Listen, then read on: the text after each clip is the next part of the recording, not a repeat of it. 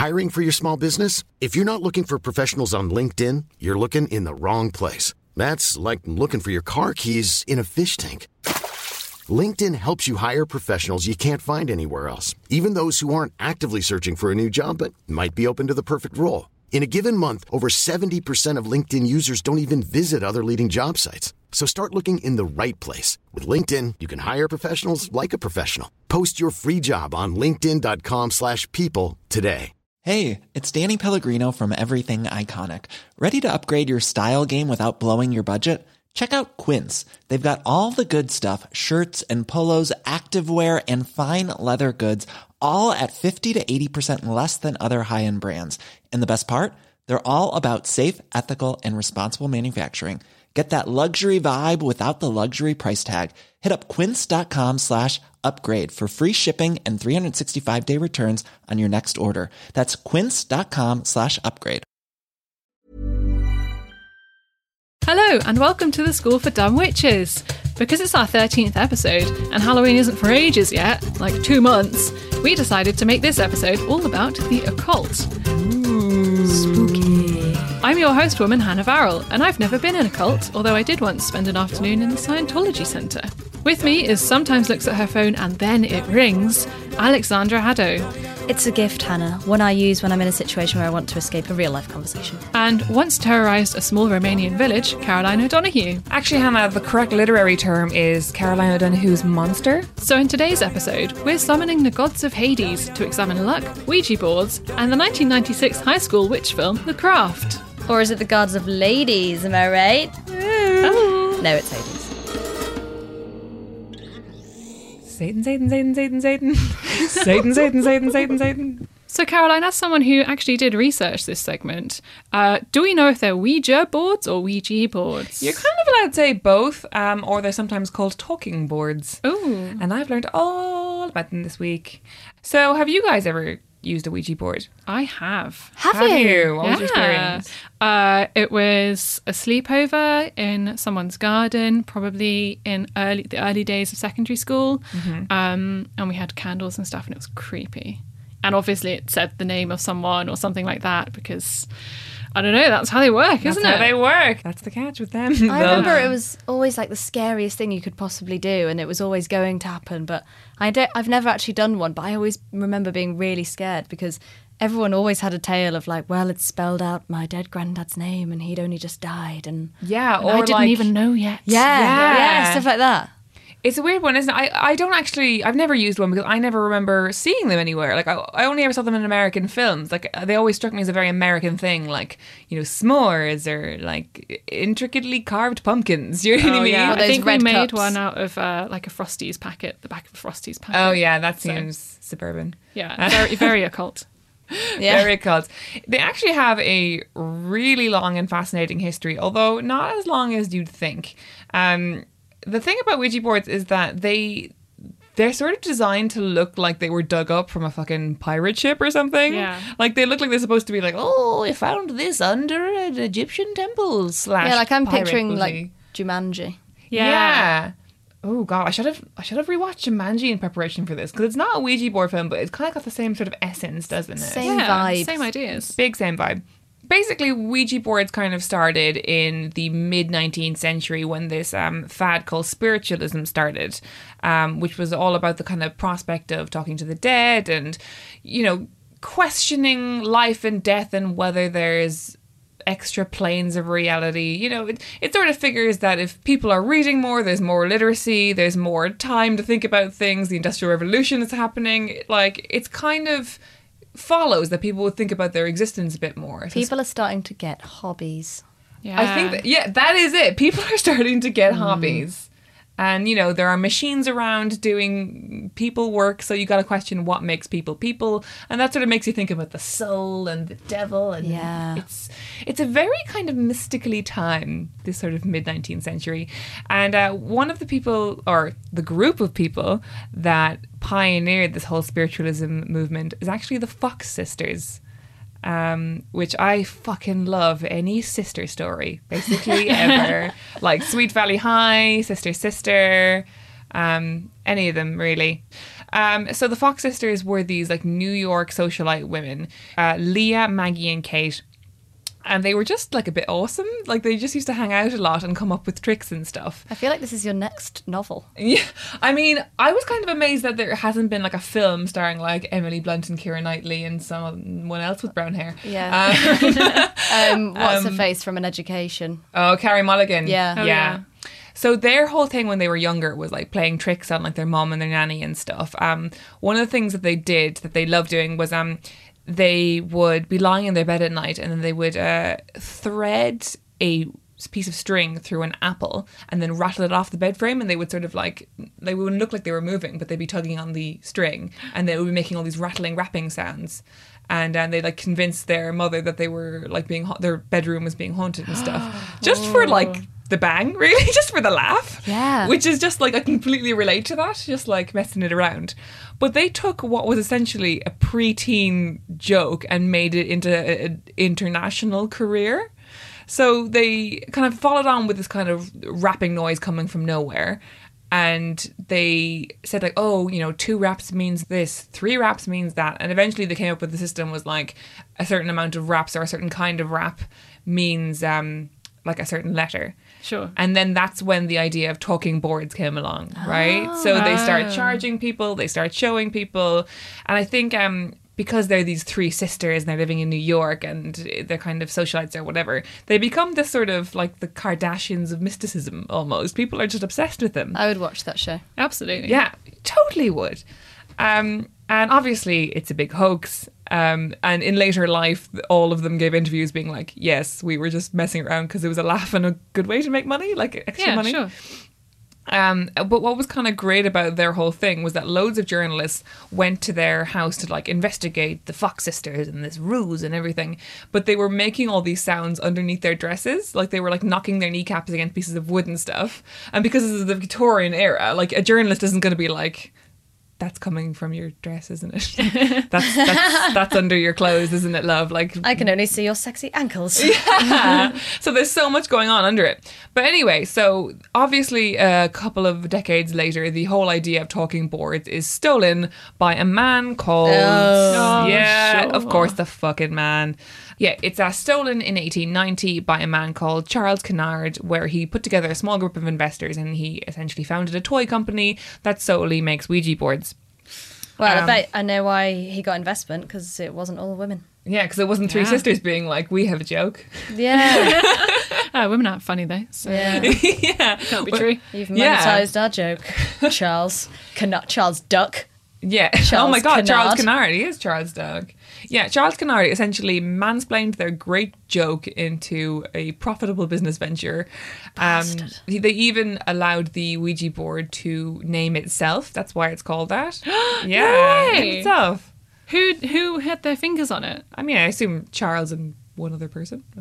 That just shows you that it definitely is bullshit, because that's not any type of word that would come out. Like, it's not a free-flowing normal word. Like, Yeah. Ouija. It's not good, is it? Yeah. No. Some people are like, oh, it's French for yes and German for yes. I mean, Which is- technically that's true. Like it is true, but it doesn't explain It's like anything. a European couple making love. It stands for unity. Yes. This is an episode of Eurotrash, isn't it? Yeah. Yeah. So as the decades roll on, it starts as being this kind of like a fun for all the family thing, and then they start marketing it in this very strange way where the makers of the company are very much like, this is but a frivolous board game and we only mean it as a Victorian novelty. Please do not take it seriously. You're not dabbling with the occult. But then they would also plant these PR stories about like, a train got thrown off the tracks and a Ouija board helped us find it, kind of thing. Ooh. So by almost denying it, they were stoking the fires that God, they it truly actually were was the, seriously. Yeah. the masters of PR. They completely were. But what happens then that kind of really stokes the popularity of these Ouija boards is the Civil War. So in America, like massive amounts of people just die, right? Like I don't even know how many. This isn't the Civil War episode, but tons of people die. And in order to deal with the kind of grief of that, like people haven't really had that experience of like, oh, suddenly both of my brothers, my boyfriend and my dad is just dead. They get really into this idea of like talking to the dead. And this kind of carries on over the decades, and it's kind of fun parlour game. But then something really interesting happens, which is the end of the Victorian era happens, and then the start of World War I happens, and then we get more boys going missing again and more people who want to talk to them. But we're also getting these young people who are allowed to spend time together for the first time ever. And because the Ouija board is played traditionally between two people over your knees and, you know, in the dark. Oh, it's a sexy game. It's a sexy game for two. Yeah. So it's kind of stoked by, it's like a great first date activity. I wonder if there's any, like, you know, speed dating Ouija board events I could go to. I mean, it sounds like something that you could make a lot of money from if you set that up. Let's summon our dead sex lives and Right. have sex. I mean, yeah, that. But even then, there were still kind of this idea that it was kind of a fun parlour game that we play after dinner, and what a hoot this all is. And this carries on until like the 60s and 70s, where have you ever heard of this thing called Satanic Panic? No. No, it sounds like a band. Well, it's kind of the name roughly given to the 70s and 80s, where all of a sudden everybody is convinced that devil cults are ruling the world and it's like the era of like society. Charles Manson and Yeah, exactly. It is the era of Charles Manson, and that's when the Illuminati idea first kind of came into existence. And then at the same as well, it's linked to so many things, like the kind of proliferation of like heavy metal music and like Dungeons and Dragons in the 70s, and like all these kind of, and fantasies having this real boom time as well. What? So Ouija boards had like another resurgence. Yeah, during completely. this? And also there's The Exorcist that came out in the 70s as well. Okay. So in The Exorcist, the plot of the movie is obviously a little girl called Reagan gets possessed by a demon, but the reason she gets possessed by the demon is because she's playing with the Ouija board. So she plays with it at a sleepover, and then it's kind of from that point, from The Exorcist and from all of this sort of satanic panic that's happening in the culture, you get this idea that a Ouija board isn't a toy, it's a dangerous thing. And at the same time, you get all these spiritualists and psychics and mediums who are saying, don't play with the Ouija board by yourself, you need us, because the kind of the itch people had for the occult and for psychicness and communicating with the dead that they would normally get off a psychic, they were itching themselves at home with their Ouija board. Oh, so they were like, shit, they're taking away our business. taking away our business. Yeah. So they started like pushing out this thing of being like, oh, don't do it by yourself because bad things will happen. And that's where we get the whole transition of a Ouija board being a toy to a Ouija board being like a dangerous thing that only like bad kids do. Wow. Yeah. So does anyone know, because they do, when you're in a group and you've got all your, you know, fingers on the upside down shot glass or whatever it is, like it does often work. Yeah. So why is that just a kind of collective effort of everyone wanting it to go a certain way? That's actually a great question. And there is a whole study into this, and it's absolutely fascinating. It's called the ideomotor phenomenon. So this is all based around the idea that even if you consciously don't think that you know something, you probably know it. So they did the psychological test that was asking people sort of like pub quiz questions, like what's the capital of Hungary kind of thing. Okay. That sort of stuff. So they asked them to answer it just normally, and then they asked them to answer it using a Ouija board. And overwhelmingly, the answers were more correct. What if it was the spirit of Hungary? It could have been the spirit of Hungary. And they all put this down to the ideomotor phenomenon, which is you actually do know things that you won't admit to knowing, but your body remembers it. And what often happens with a kind of a muscle memory is, say we ask the Ouija board a question, and say it's like, when will I get a pay rise? And then someone just slides over to M, and then at that, we will all work together to do Monday or March or May, because you will, even if you think that you're being controlled by something, you actually are moving it yourself. But it's kind of happening on quite a deep subconscious level. And people do actually use Ouija boards within psychological tests to try and, you know, get information from people. Wow. It's been done. It's cool, right? because it's like, it's not me, it's the board, and then you can like sort of not claim absolve responsibility, but you're yourself, also yeah. getting your message out. Yeah, it's like that Michael Douglas film with Brittany Murphy where like she has to remember a murder but she can't because she's crazy. Oh, yeah. What was that again? And it's in her head and he has to get it out. Yeah. Well, Michael, you should have used a Ouija board.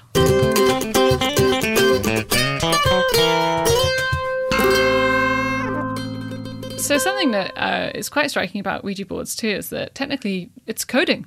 Oh my god, it is coding. So that leads us on nicely to our Women Who Code mixer. Yay!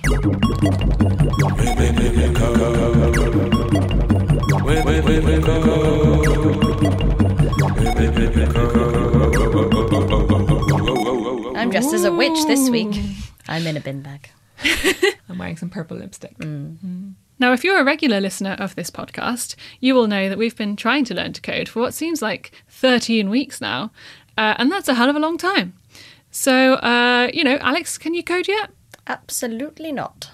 Caroline? Oh, hang on, let me check in my bag. No, I can't. Yeah, no. that's a half-eaten Mars bar you've got in Oh, there. shit. Well, yeah, I can't code either, which is kind of weird. So we thought in this week's Women Who Code Mixer, we would see if we can learn to code using a specially designed spell, which I found. Oh, great. Which, if you think about it, is another type of coding. God, everything is code. It's true. All right, let's go. Okay. First to place HTML in the fiery bowl of hell, then to add 3 hackathons, followed by Wart of St. John. Slowly stir Miranda Gates with some kind of zinc sulfate. Crush the 3 most common apps with a lizard's 2 kneecaps to the point of near collapse, and rinse out with cherry schnapps. Thus your coding potion done. Wait for expertise to come. If you're still no witch who codes, perhaps instead just find a bro. Do you think it worked? I think the last part did. I've had an email from a bro called Squarespace, and he wants to build a website for me. It works! Oh, guys! The divine has entered my inbox, and that is not a euphemism. So now that we've charged our way into knowing code, well done us, by the way, let's move on to the next section of today's themed podcast. Alex, you're going to tell us all about luck. Luck be 3 ladies tonight. Yes, welcome. I'm doing a prayer stance. You are. Welcome to my luck seminar. Now, I my teacher did a assembly when I was younger, and I've always remembered what he said. And he said that a lot of people don't believe in superstition, a lot of people don't believe in magic, a lot of people don't believe in spooky stuff, which, as we have all learned, is not true. It's all very real. But a lot of people, nearly everybody, even if they're not necessarily believing in it, in common language, we use the word luck all the time, nearly every day. Oh, well, Yeah. good luck. Oh, Good yeah, luck. that's unlucky. Oh, so the concept of it is in our minds a lot. So what is luck? When have you felt the luckiest in your life? When I met you. And then shortly after when I met Hannah. Babes, I am a lucky horn. But also when I was born with very light pubic hair. What? Yeah, no, I don't have to shave that often. Oh, I thought you meant you were born with it. Oh, yeah. I feel lucky, or I don't know, it could be luck or it could be talent at mini golf, because the other day I played mini golf and I got a total score of something like 32. And I got Out of- 4 hole-in-ones. 4 Well, hole-in-ones. that- Yeah, I did, Oh my Caroline. God. Tiger Woods. Was it luck or was it talent? I don't Hannah, know. when I was in the science world, I would have said talent, but now I am the high priestess of luck, and I will now say that is luck. Wow. But yeah, I mean, luck is just basically humans attributing something to something that would happen anyway. And as somebody famously once said, the harder I work, the luckier I get. Oh, very good. Who was that? It was a man, I think it was like Samuel Beckett or someone. Basically, the English word of luck appears comparatively late in the 1480s as a loan from Low German or Dutch. And it means destiny or fortune. It likely entered English as a gambling term. What didn't? But no one knows the real sort of context. But obviously, luck can be good or bad. When you think of luck, you think of it as fairly positive, but obviously you can have Yeah. bad luck, good luck. So it's like a quantifiable thing that we talk about. Yeah, that's weird, isn't it? Yeah. But why? I've got a couple of things that we talk about as being good luck and a couple of things that we talk about being bad luck and why we think of those. So what do you, if I said, oh, that's bad luck, what might have just happened to me? You got bird shit on you. Yeah, that's unlucky. That's not one of the Yeah. ones I researched. Although, but I guess no, that just bird explains... shitting on your head is lucky, though, isn't it? Yeah, Somehow, just to make you feel better about it. yeah, it is. Like a black cat you often think of as a bad thing, but I researched as black cats are seen as lucky in the UK and Asia. Are they? Yeah, but a black cat crossing you is unlucky. Right, so just has to stay to the side of you or behind you. Yeah, and apparently it's because it was thought of as like a witch's familiar. So if it's beside you, yeah. it's like your guardian, and it knows things. Oh. Cats are witchy, aren't they? Yeah. I think generally when I say to people, oh, that's unlucky, it's generally a story they're telling me where I know that whatever has happened to them is definitely their fault. But clearly it's one of those stories where I'm supposed to sympathise with them. So I'm like, oh, you lost your job because you were late all the time and you phoned in sick and everybody knew that you weren't sick. Unlucky. Oh, unlucky now. Yeah. Exactly. So, but it's fun to think about why things are lucky and unlucky. What, like a 4-leafed clover? Why is that thought of as lucky? It's just rare. Yeah, because it's rare. Well, yeah, but there's something more than that. Yes, because it's 1 in 10,000.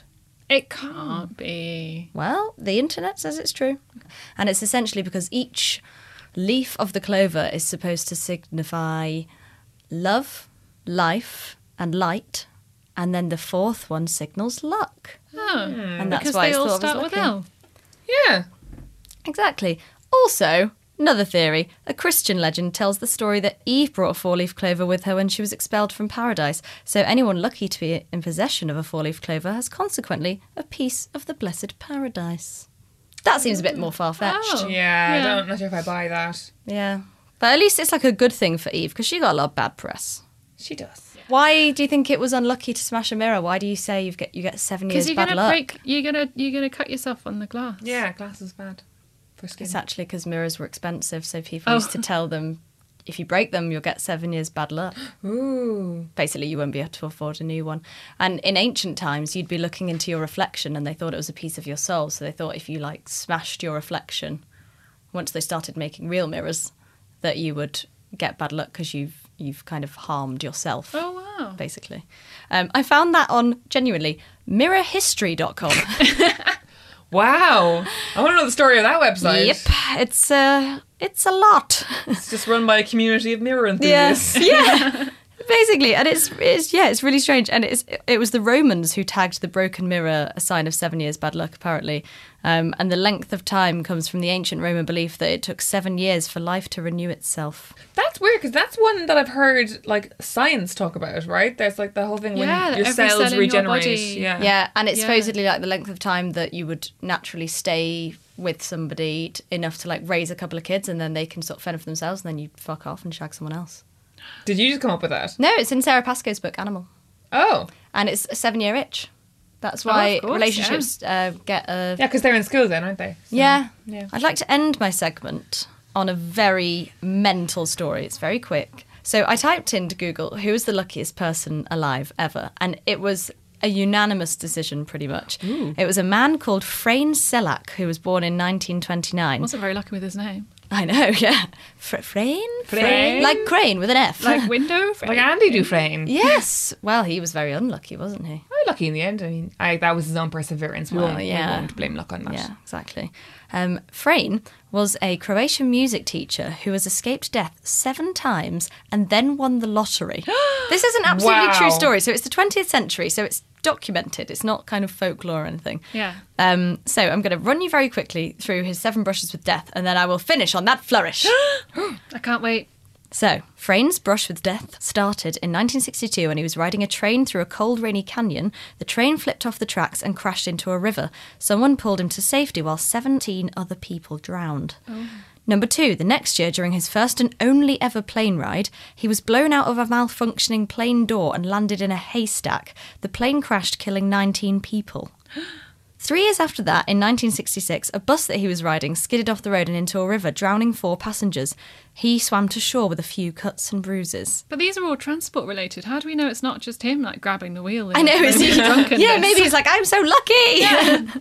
Well, he's actually called, like his sort of folklore is the unluckiest lucky man Oh, I ever see, because yeah. all of these things So are. it's always Yeah, accidents. maybe He's, like, there was just survived. like a hit out on his life by the I know. Transport Maybe he was like a Society. spy Yeah. or something. Wait, Yeah. but there's 4 more, right? Yeah, well, Okay. 3 more, I think. Oh, yeah, 4 more.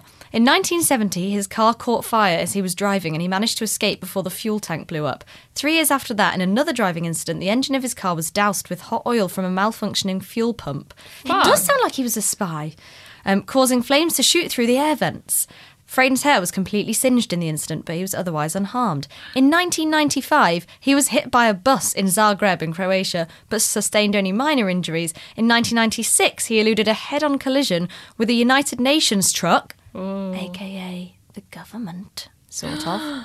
They did have a hit out in his Yeah. life. They're all transport and they're all the government. Yeah, this United Nations truck was on a mountain curve swerving into a guardrail, and it gave way under the force of his car. He was ejected from his car when the door flew open and he wasn't wearing a seatbelt. He managed to hold on to a tree and watched his car plummet down 90 metres into a gorge. Oh, This guy! This fucking guy.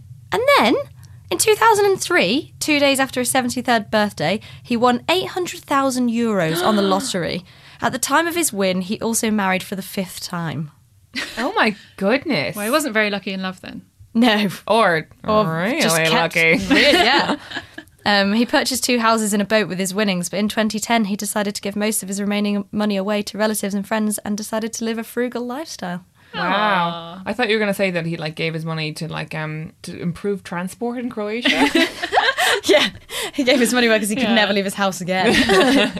But yeah, and I also remember that Leonardo DiCaprio was very lucky. He's been attacked by a shark. He's watched a engine of the plane that he was on explode in the air, and he's also been in a parachute jump where the parachute didn't work, and then the safety didn't work for a while. And then the guy said, we're definitely going to break our legs because we're going too fast. And then because he pulled some sort of trick which meant they were able to land. So he was like, okay. And then they landed and he just rolled and he didn't break his legs or have any bad Jesus. injuries. Wow. So I would also suggest that maybe a club of vengeful models possibly got together and bribed the bungee jump guy. just as Frayne Selleck was probably targeted by the CIA, Leonardo DiCaprio is targeted by Victoria's Secret. Yes. Because like in Zoolander says, they're beautiful people, they're allowed into any location. Yeah. And they're models, so it's international. Like they can get away with Yeah. anything. No one will question them. Hey, I'm Ryan Reynolds. At Mint Mobile, we like to do the opposite of what Big Wireless does. They charge you a lot, we charge you a little. So naturally, when they announced they'd be raising their prices due to inflation, we decided to deflate our prices due to not hating you. That's right. We're cutting the price of Mint Unlimited from $30 a month to just $15 a month. Give it a try at mintmobile.com/switch. $45 up front for 3 months plus taxes and fees. Promo rate for new customers for limited time. Unlimited more than 40 gigabytes per month. Slows full terms at mintmobile.com. Everyone knows therapy is great for solving problems. But getting therapy has its own problems too. Like finding the right therapist, fitting into their schedule, and of course, the cost. Well, BetterHelp can solve those problems. It's totally online and built around your schedule. It's surprisingly affordable too. Connect with a credentialed therapist by phone, video, or online chat, all from the comfort of your home. Visit BetterHelp.com to learn more and save 10% on your first month. That's BetterHelp, H-E-L-P. Burrow's furniture is built for the way you live. From ensuring easy assembly and disassembly to honoring highly requested new colors for their award-winning seating, they always have their customers in mind. Their modular seating is made out of durable materials to last and grow with you. And with Burrow, you always get fast, free shipping. Get up to 60% off during Burrow's Memorial Day sale at burrow.com/ACAST. That's burrow.com/ACAST. burrow.com/ACAST.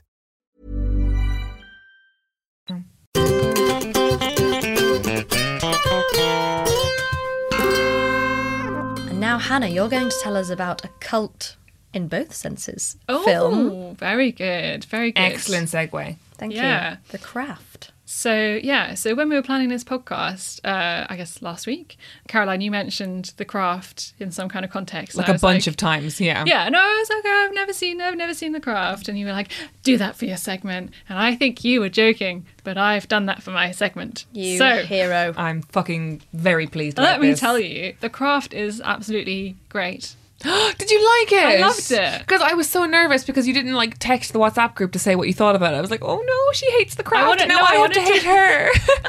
I wanted to save it for our safe space. I really want to dress like them all in the craft. Yes. Oh yeah. Oh, they're such good choices. All of those scenes where they're like kind of walking down the corridor all together in like a Mean Girls montage. Oh yeah. Okay, so before Mean Girls, wasn't it? So yeah.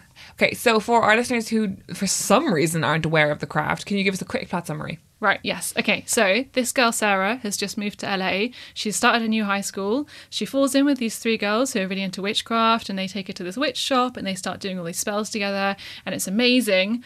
And like magic actually works in this film. Like it's the real world, so it's like magic realism because it's our real world, but they can do magic as well. So it's great, and they take revenge on all these girls that are mean to them, and Sarah makes this boy that she doesn't like for some reason fall in love with her, and they're having a fab time, and then they all go a bit mad, and eventually magic karma basically gets them because anything that you do will come back on you threefold. So they all go a bit mad then, and eventually there's a big fight between the new girl Sarah and the kind of leader of the other 3 girls, and the new girl Sarah wins, and the other girl gets sent to a psychiatric hospital. But not before she summons loads of sharks. Yes! It's just the best scene in any film. Oh my god! I had totally forgotten about that. It's the best. And she's like she's a fucking deranged at the end on the beach. So and she's they're like, on the beach presents. summoning Manon, which is the god of everything. It's like it's earth, it's nature, it's the rain, it's the grass, it's like power. Yeah, and it works. And then they wake up in the morning and Nancy, the leader of the 3 girls, is walking on water. And then they hear all these police sirens and they kind of go around the corner and there's all these sharks. There's all these sharks on the beach. The 90s was such a great time for like witchy magic films. Yeah. Like Hocus Pocus. And Practical Magic with Nicole Kidman and Sandra Bullock. I love that movie. And Sabrina the Teenage Witch. Is that Neve Campbell who plays Nancy? No, Neve Campbell plays Bonnie because I looked it up because I feel like I've heard of Neve Campball. Yeah. Neve Campbell. Yeah, Scream. But I don't really know why. So what I liked about this film is that basically at the start it's kind of just a shit high school film. Like obviously they have like the new girl and they have all the montages where they're walking down the corridors and they have the mean girls and they have the jock boyfriends and they have the makeover scene when Bonnie's scars come off. Oh my god, that's such a gross strange. scene. Yeah. They laser off her scars or something? Well, they laser them off, but actually it's because Nancy has done a spell on them that they come and they off. like fall away and the scientists scabby. are like, oh my god, what's happening? And they fall away and she's got like perfect skin underneath. And she comes back into class and she's like wearing this really low cut top and she's feeling herself. Yeah. She's like, sorry, my nail appointment ran over, and everyone bursts out laughing. And it's like, you're in geography class. Like, that's not even very funny. But I love the American high school trope. Yeah. It's so great. It makes you feel like you're a kid again. Yeah, and it kind of makes you feel safe as well. It's kind of like, I know how this works. Yeah, You're I in know the high rules of this school. universe. There's mean girls, but like the nice girl's probably going to win. And then they all turn into like these horrible witches. And she's so evil at the end, but you still want her to win. And she does. So I just love like everything about the kind of look and feel of that film. I feel like it's very you. That's into... the best thing you've ever said to me. Thank you so much for that. Because you've said before you were really into like kind of, conspiracy theories and witchcraft and all that kind of stuff. I was sat in my garden making little houses for woodlice on my own, putting sticks in ice cream boxes. And you were probably like Alan Titchmarsh summoning pentagrams. I did used to do spells. Yeah. A lot, yeah. And I had this book called Spellcraft, which was supposed to be like modern spells for the modern witch, and it was clearly aimed at like 90s career girls, and it was really bad. And it was like, this is the fax machine spell, and this is the like I have a problematic coworker spell and stuff. It was very embarrassing. Like surge of that when we were growing up, I think, because I really got into. I used to buy like witchy magazines, and it would have a spell in it, and you'd have, like you'd kind of feel like you were in possession of a secret. And then there was that whole boom of, the films like that, like The Craft and Hocus Pocus. And all these and was The Craft kind of like the first? I feel like I probably should have researched this, but you're more qualified. Like, was The Craft kind of one of the first like witchy high school films? Because then obviously there's like Buffy, which is really similar. Yeah, I can't think of one Charmed, before it. Sabrina the Teenage Witch. Well, Sabrina Teenage Witch was actually an Archie comic from the 60s, I think. Oh. But in terms of like that kind of grunge girl aesthetic, Yeah. I think they were very much the outliers for that, because Buffy, yeah, it's like supernatural and stuff, but Buffy's still like a babe, you know what I mean? Yeah. Like it doesn't have, like obviously there was Giles' shop where they went to get all their occult stuff, but like the good thing about the craft is that it's weaved all the way through. Like even what's so great about how it's made is that LA is and downtown LA is just made to feel like this very grungy place where anything could happen to you. Like this is one point where Sarah is like grabbed by a homeless woman, and you fully believe that like it's not just like a girl having a scary moment downtown. It's like the devil is coming for her. Do you know what I mean? It's like it's completely woven through the entire feel of the film, and that's what makes it so good, I think. But yeah, there was practical magic. There was Hocus Pocus, which is great. And Sarah Jessica Parker in her physical peak. Yeah. Before Magic in the City. Just 4 single witches. Yeah. Yeah, so I guess the whole point of this segment is just to say that the craft is great. It's a fucking good film. That's all the information you need to learn about that. And it will live on every 3 years or so in the trend pages of Vogue and Elle and Harper's Bazaar, where they reference it, and there's that famous iconic picture of the 4 of them walking towards you, and they'll say, "Think the craft meets such and such," and it was because like knee-high patent boots are written or something. Oh yeah, or like nice, check skirts yeah. or Yeah, whatever. white shirts, yeah. Check Yeah. skirts and chokers. Yeah. Like, yeah, definitely when the whole choker thing came back Yeah. last year, the Yeah. craft Craft was everywhere. The reference Definitely. point. Fuck, I'm gonna watch this movie later. I know, I'm going to go home and watch it. I have it on DVD. Oh, DVD. remember them? It's a different kind of magic.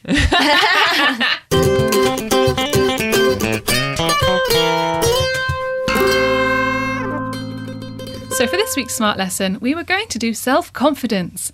But when we were walking to the studio, something kind of weird happened. There was this like mist kind of Yeah. everywhere, Yeah. just really sudden. A thick grey mist, and Yeah. you couldn't see your own hands. No. And a strange note, just one note being held down, sort of like,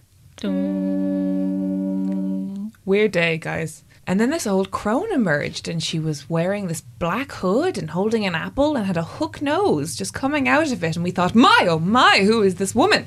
It was so spooky. And then the weirdest thing was it turned out to be your good mate, Jen Cowney. Yeah, it was Jen. Yeah, hi. Hello. I don't think I've got a hook nose, but thanks. no. Hey, do you got that like hook nose and the wart at the end of it? Oh, and the- have I? Is it showing? And then No. you've got Oh, like God. eight wire hairs coming out of your chin. That's more accurate. That's hitting 30. So as well as a spooky interloper, Jen turns out to be a professional tarot dabbler. And you're here, Jen, to tell us all about how to tell the future when you're fucking up your present. In other words, you're going to teach us how to use tarot cards.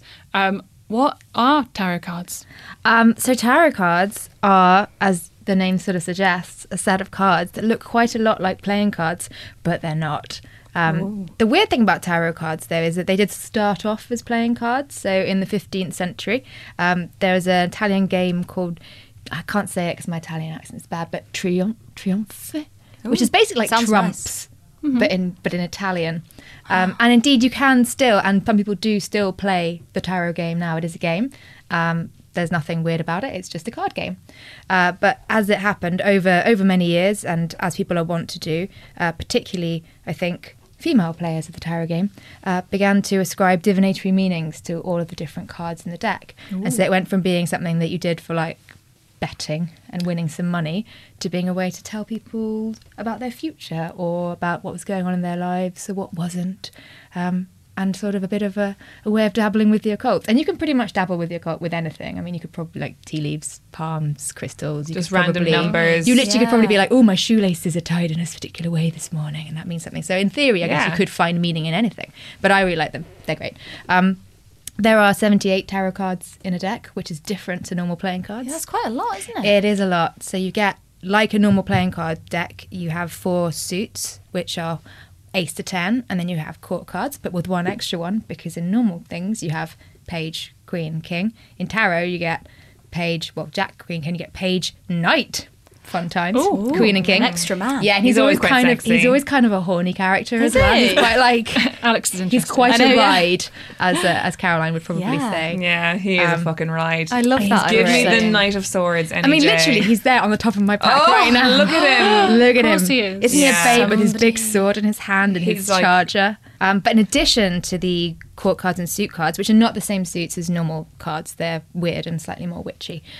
You also have 22 trump cards, which are the major arcana. And they're the things that, like, if you're watching shows and someone says, like, ooh, death, or the High Priestess.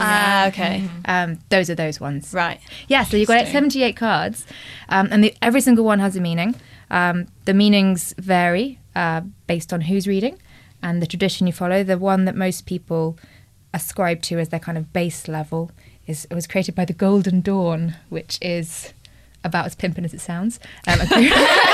And they got together and somehow kind of ratified what all the cards probably meant. And you kind of ended up with a sort of 78 cards would have a sort of basic meaning that most people would take as being their start point.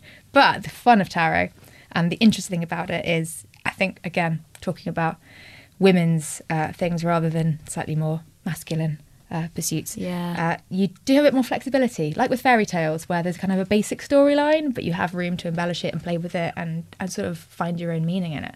So tarot cards are a bit like that. And you basically, you pull cards, and from those cards, you get meanings. And the meanings come both from what the card is, but also from where it falls in a spread. So you do a spread of 3 cards, quite simple. If you do a spread of 16, it gets a little bit more complicated. And you can use them to ask questions about your life, what's going on. You can do futures. I kind of don't, because I feel like if I pulled a future card for myself, it should really say you will spend most of next week watching Grey's Anatomy on the sofa. And there isn't a card for that. So yeah, that's the tarot. The tarot is a way of sort of exploring your life. And as you said in the introduction, what to do when your current life is fucked up. Hello, I'm a great person to talk about that. When you want to know about your future. So you can take the cards and you can ask it, what do I need to do? What do I need to let go of? What do I need to bring into my life? What will happen? What won't happen? Oh my God. I love this. Yeah. I'm so interested. I'm very intrigued and I want to know. Do you want to know things? I do. Do you know what, now that you say it, I have got a question that I've been thinking about all week. Wow. That it would be amazing if you could help out with it at all. Sure. So Jen, my question is, obviously Taylor Swift's album Reputation is coming out quite soon, and that's the 6th album. But the question that I've been having a lot of trouble with is, what's her 7th album going to be about? Oh, good question. It's a very good question. And I don't think there's anything better than the tarot to answer it. Yeah, because the old Taylor is dead, and now we have the new Taylor, and we know what new Taylor has to offer, which is mostly revenge by the sounds of it. I'm and pleased snakes. about that. Yeah, fine with the 2, but where's she going to go from there? Exactly. Do you think we want to pull a 1 card to find out, or do you want to do like 3? Yeah, should we do 1 card then? 1 card to rule us all. Yeah, that's one wrong. Strong message from Tay. Exactly. From Tay of Future. So if you could order summon Future Tay in your head, okay, and I'm think about who she is now, who she has been. Never, ever, ever. Okay, Maybe a redhead? I've pulled a card. Okay. The card is It's a heart. Oh my God. With swords in it. It's the most Taylor card in the deck. That's her album cover. It's the 3 of Swords, it's everyone. the 3 of Swords, which is about, and this is Taylor's going to get back to form. It's about heartbreak, friends. It's about heartbreak and sorrow. Yes. Harry Styles is going to breadcrumb her, call her up for one night, and then he's going to dump her again. And that is album Do you 7. think so? There it is. I mean, if we wanted any proof that the tarot works, Taylor Swift's next album, It's like gonna be her about previous heartbreak. 6, will be about heartbreak. Wow. Okay, well, That's incredible. obviously we kind of know that's her. I mean, that's amazing that you've pulled that card, because of all the cards you could have pulled, you've pulled the heartbreak card. Yeah. But can you give us any deeper read on that, or we can expect more from? Well, I think one of the things that I like about this card, people get a bit scared by it because it's a big heart with 3 swords in it. Yeah, I was going to say fair it looks enough. quite violent. 2 things I think I'd say about it. First of all, the swords, the suit of the swords is all about the mind. You would think it's about the feelings because there's a heart on it, but swords are all about what's in your head. And I think there's something there about maybe Taylor is doing this to herself. Maybe she's thinking herself into her own prison. Wow. Oh, fun. So I don't know. You'd say that she's got a victim complex. I don't know if I'd say, would I say that? What if Taylor Swift hears this and then she comes I think to she get me? needs to hear it. She does listen in. Yeah. Like, I she's a big fucking love fan. Taylor Swift, but she needs to Yeah. bloody calm down, doesn't she? I think, and that's the thing with this, it's kind of like, it's in your head. There's also a bit of sort of melodrama to it where it's like, oh, woe, it's me. I'm so broken. And you're kind of like, well, yeah, but you're sort of doing it. So I think this card, when it's on its own, it could be read as like a very tragic thing, or it could be like, maybe you just sort of need to get a bit of perspective. Maybe you've got yourself into a pattern that you can't break. Yeah, and you know, we've all been there. This is a card I think many of us have seen if we are people who read the tarot. Yeah. Poor Taylor. But That's incredible. Yeah, so That is genuinely incredible. I feel like that's my question answered. Like, great. So that's what's going to happen to her. All right, well, I think that's that question answered divinely. Do we have more questions? Yes, I have a question that is more rooted in the everyday. Sure. Can you do that for me? Yeah. They're shuffled. Sorry for the shuffling there. I am worried that because my dog has chewed on everything in my flat, every single door frame, every fucking piece of furniture, all of the ones that came with the flat, mind you, none of the stuff that we bought ourselves, I'm not going to get my deposit back when we move out. What am I going to do? What are you going to do? Well, will I? Like, can I just, like, paint over it? Should I lie about it? And should I say I never had a dog? And should I ignore everything? So you want a bit of advice from the deck here, Yeah. which is what will Caroline do? Yeah. What should she do? Should I lie to my You're landlady? going to gaslight your landlady and be like, I never had a dog. Yeah, there was always teeth marks in the doors and Maybe you did everything it. else. Found a card. What does it say? Turn it over. It's the Empress. Oh, explain to me. Well, the Empress is one of the major arcana, so she's like a big thing. She's not one of the little day-to-day. Big name. She's a big name. She is exactly a big name in the deck. Right. Indeed, She's the share of the deck. She's number 3. She's the mother figure of the deck. She is the maternal figure of the deck. She is often depicted as being pregnant. She's all about fertility and about things growing. You're going to have a baby as sympathy. Maybe dog babies. I guess babies. Yeah, I mean, I think maybe you could read that as being you should claim that she's a baby because you're allowed to have babies in flats. That is true. What, and my baby chewed on the doors. And maybe it was teething. I mean, as a young single mother, I mean, put Gavin in a cupboard or something. you've got a toothy baby. Yeah. You're probably not going to get your deposit back. That's what I'm going to say. And I'm saying that I don't think I need the tarot to tell me that you're probably not going to get your deposit back when your furniture's been chewed. All right, great. Alex, what's your question? My question is, I don't want this to be about love, relationships. I want to know who I am going to bang next. Who are you going to bang next? Maybe you should pick this card. Okay. So have a little feel through the deck. Okay. And then just like one that feels right, feels like the card you're going to bang. Oh, it's this one. It's calling to me. All right. Who is This it? top one. Who is this? Ooh, you're going to bang the 6 of Pentacles. Oh, he sounds like he's Pentacles, jazzy. eh? Well, yeah, the good thing about Pentacles are definitely the card of sort of what is manifest of the body, of the ground. So an earthy man. A man. Oh, Bit of an odour off him. Oh, but Maybe of an you'll odour. meet him at the Christmas tree place. yes. I have to Maybe I say. will. For context, we should say that Alex saw a listing online for selling Christmas trees at Christmas, and it pays loads. And she's Yeah, and we all figured it would be a really good way to get laid over Yeah. the cold period. Yeah. Does it have any Christmassy Well, connotations? I mean, it does actually have some Christmassy connotations because, as you can see on this card, so the man on this card, he's basically giving things to people. He's giving them gifts of money. And his cock. So yeah, there is a sense that he's someone who's there and he's quite charitable. He's giving things out. Maybe he's choosing who gets the best trees. I'm going to have like a tree fella like Christmas fling. Oh my god, I really can't think you wait. should. Thanks, guys. Yeah. I have a bonus question, if please. you don't mind. I could do this all night, friends. Okay. In fact, I often do. So, when I'm between Grey's Anatomy and Game of Thrones at home on my own. Summoning the spirit of the dumb women gods. Yeah. How good has this episode been? Oh God. Asking the deck. I think we should maybe each pull a card for that. Okay. Okay. So just like go through, pick one thing, and I'll tell you what they are. Do it quick. Should I tell you what my card is? Yeah. Page of Pentacles. Feels like the beginning of a new project. Maybe something where Where Hannah learns tarot. Hannah learns tarot. Okay. So this episode could have been. Maybe it'll bring that into other Maybe people's it's a lives, new including interest your own. for me. Yeah, maybe you're it going to is. start becoming a tarot reader. Maybe you will. What have you Maybe got, some of your listeners Caroline? I've got the 9 of Wands. The 9 of Wands suggests that you are like, I'm quite tired. Oh, I am quite tired. It's been a big week. You've had a lot on, and you're cool with it. You battle on, but you're like, I'm going to be pleased when I can have a little snooze. Alex, what have you got? I've got the Page of Swords. Another page.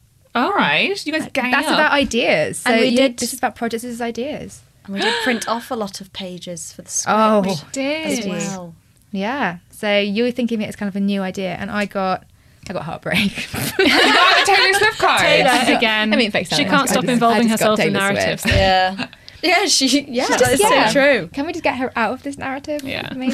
Yeah. Wow. So you guys are like these like amazing pages full of ideas and like burgeoning creative projects, and I'm just fucking knackered holding sticks. Oh, come on. I've got swords in my heart. Let's make them kiss. I feel better now. And order is restored. Well, that is all we've got time for this week, unfortunately, guys. Thanks, Stonehenge. That's where we've been recording this episode. Thanks as ever to Necromancer Harry Harris for our jingles, Potion Master Gavin Day for our logo, and of course our underground layer at Soho Radio Studios. Special thanks as well to professional tarot dabbler Jen Cowney for coming in and playing with cards with us. Thank you also for listening. If you've made it this far, then congratulations, you have lifted the curse that we secretly put on you at the start of this episode. Hooray! So now to save your firstborn child from it too, please do go and rate us on iTunes and join us again next Tuesday. If you dare.